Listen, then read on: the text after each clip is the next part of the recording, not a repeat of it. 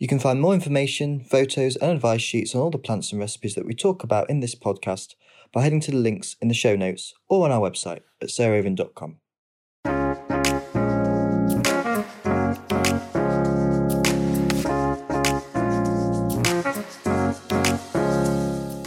Welcome to Grow, Cook, Eat, Arrange, the podcast of me, Sarah Raven, and my great friend Arthur Parkinson. And today I am particularly excited because we are in our nursery in Lincolnshire, and I've brought Arthur here for the first time, and I've been wanting him to come and see it for, honestly, years. And every year it kind of grows a little bit more. It's just so incredibly exciting because you just see everything that we do at Perch Hill, which is sow a seed to planting a plant in the garden. And here you see it from sowing a seed. Obviously not planting it in the garden because they're coming out to you and they're planted in your gardens.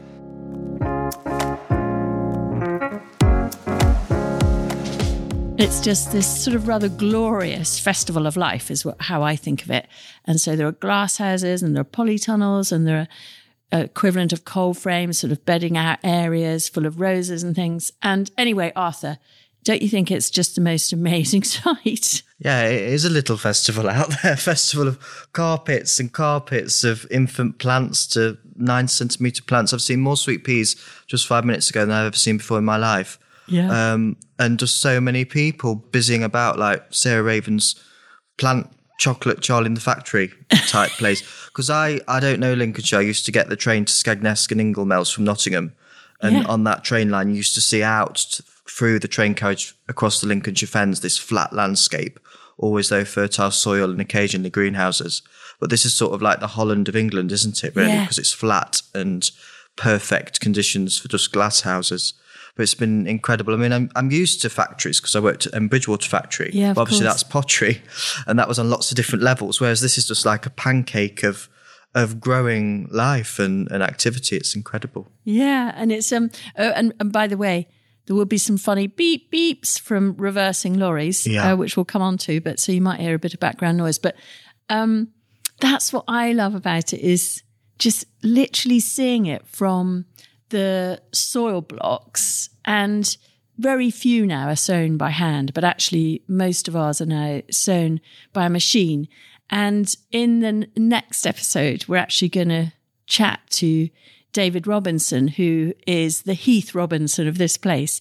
And he has developed all these systems that really suit kind of what I wanted from the early days, which is that when I started out growing cut flowers, I tried to buy seedlings from certain companies.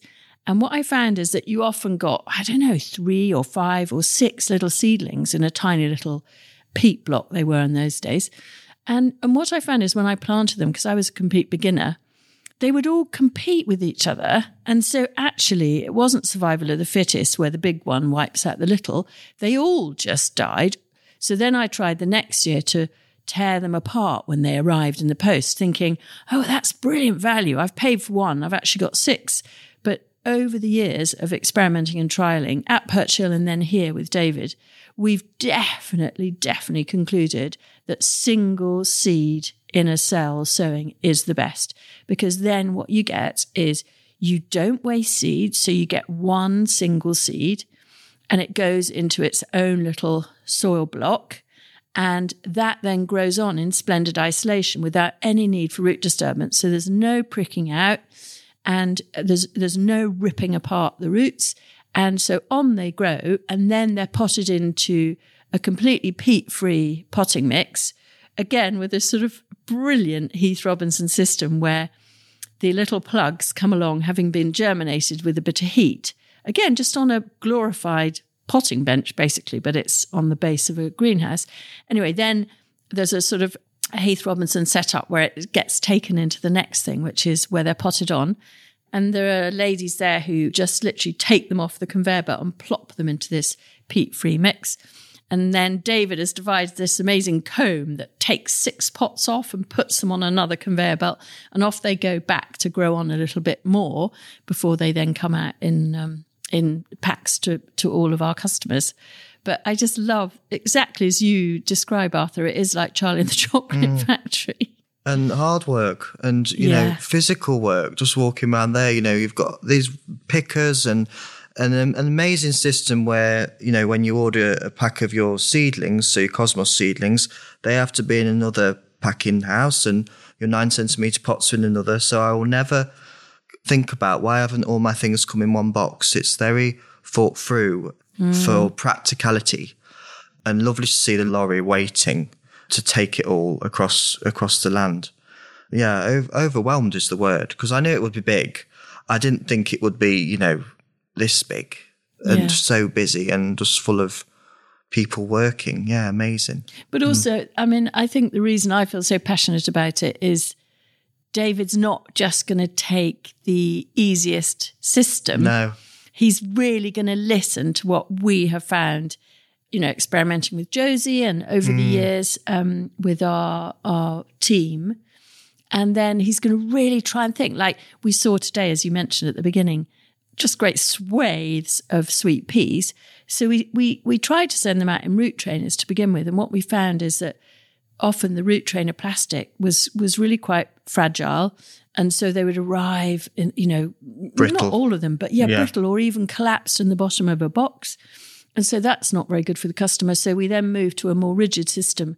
And actually then David found this brilliant equivalent of a root trainer, which is a really long, deep pot with ribs down the side, just like a root trainer, but it's made from completely reusable plastic. And it was devised for doing tree cuttings, in fact, and for growing on tree seedlings. And that has turned out to be by far the most effective system. But David completely listened that you need those long runnels down the side of the pot so that the roots, when they branch, get into one of those channels and then they come out the bottom and then they're air pruned and then you get this virtual circle of lateral rootlet development. And that's what I love about it is, you know, he kind of listens to the science or the horticulture and then he gets his sort of Charlie and the Chocolate Factory brain on the whole system and thinks about how you can do it to scale.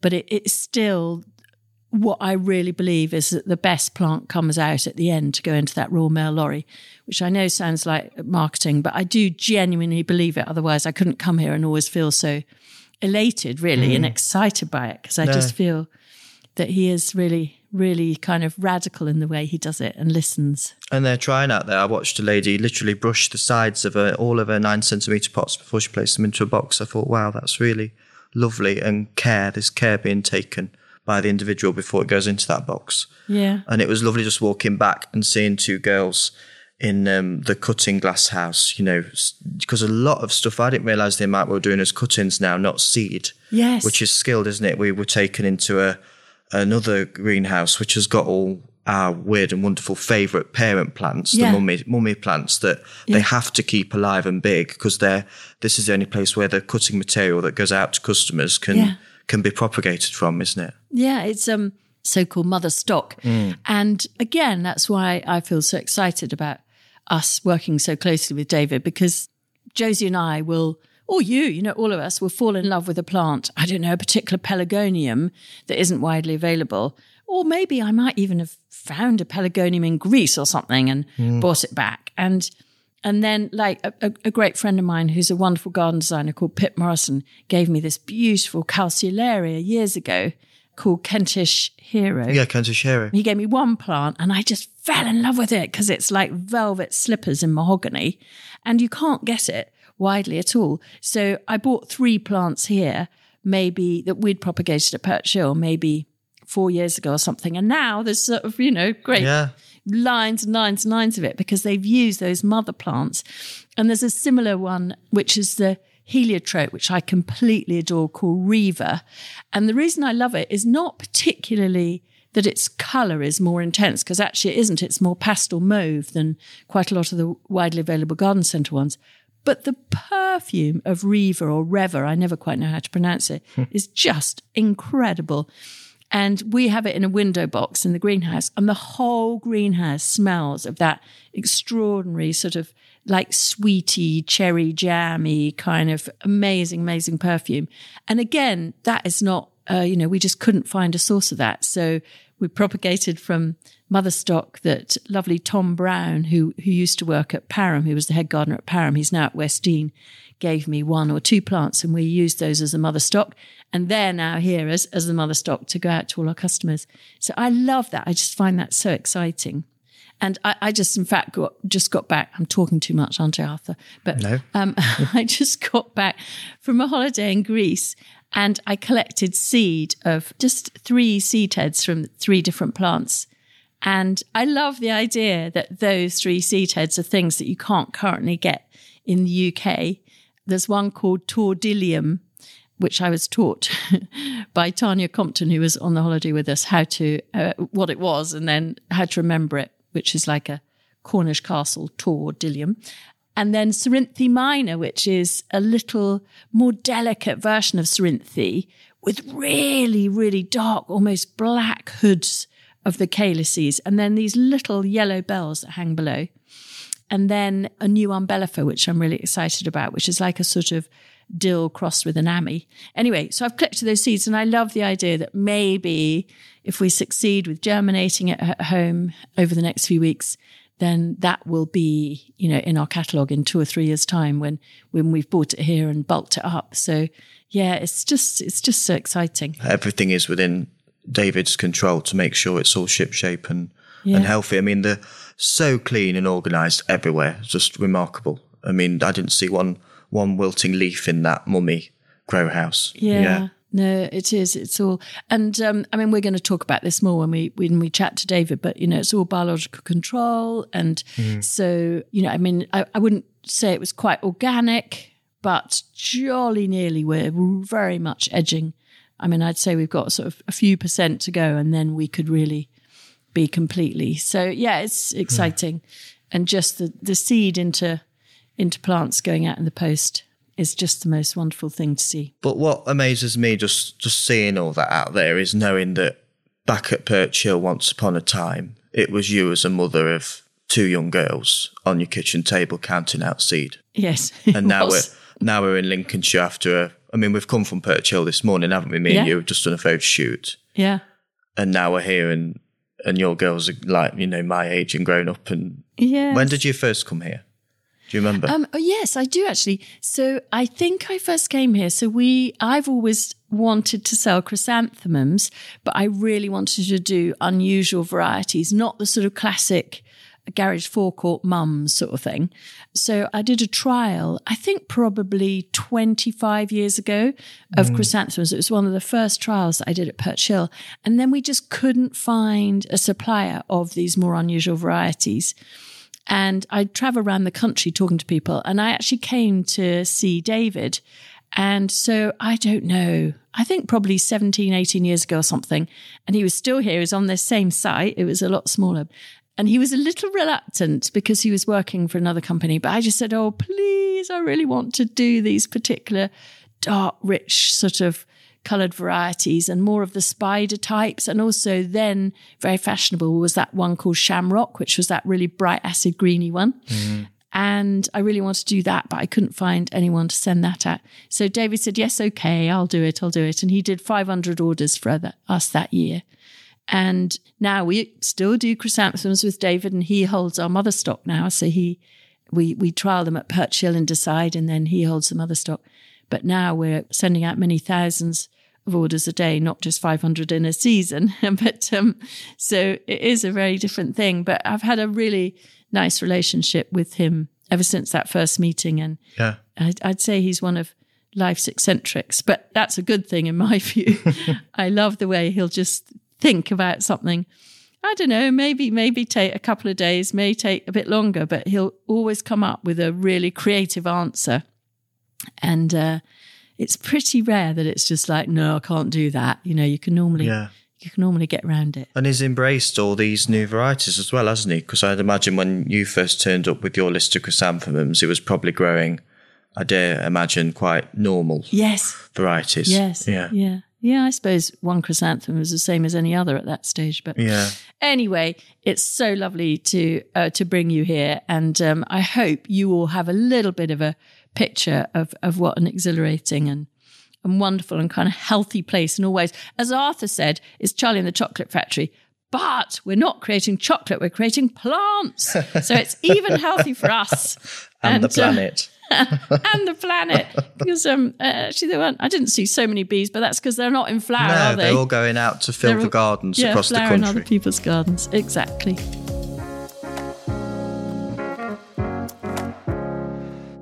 Thank you so much for listening to this quite short episode of Grow, Cook, Eat, Arrange, but I just thought it was so lovely to give a flavour of the nursery.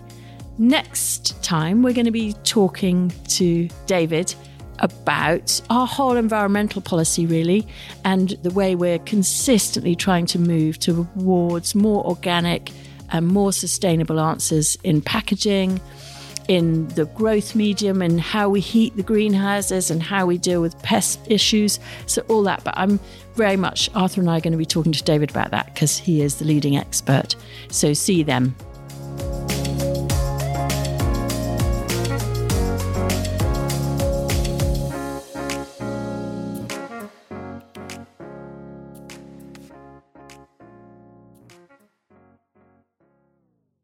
You can find more information, photos and advice sheets on all the plants and recipes that we talk about in this podcast by heading to the links in the show notes or on our website at sarahraven.com.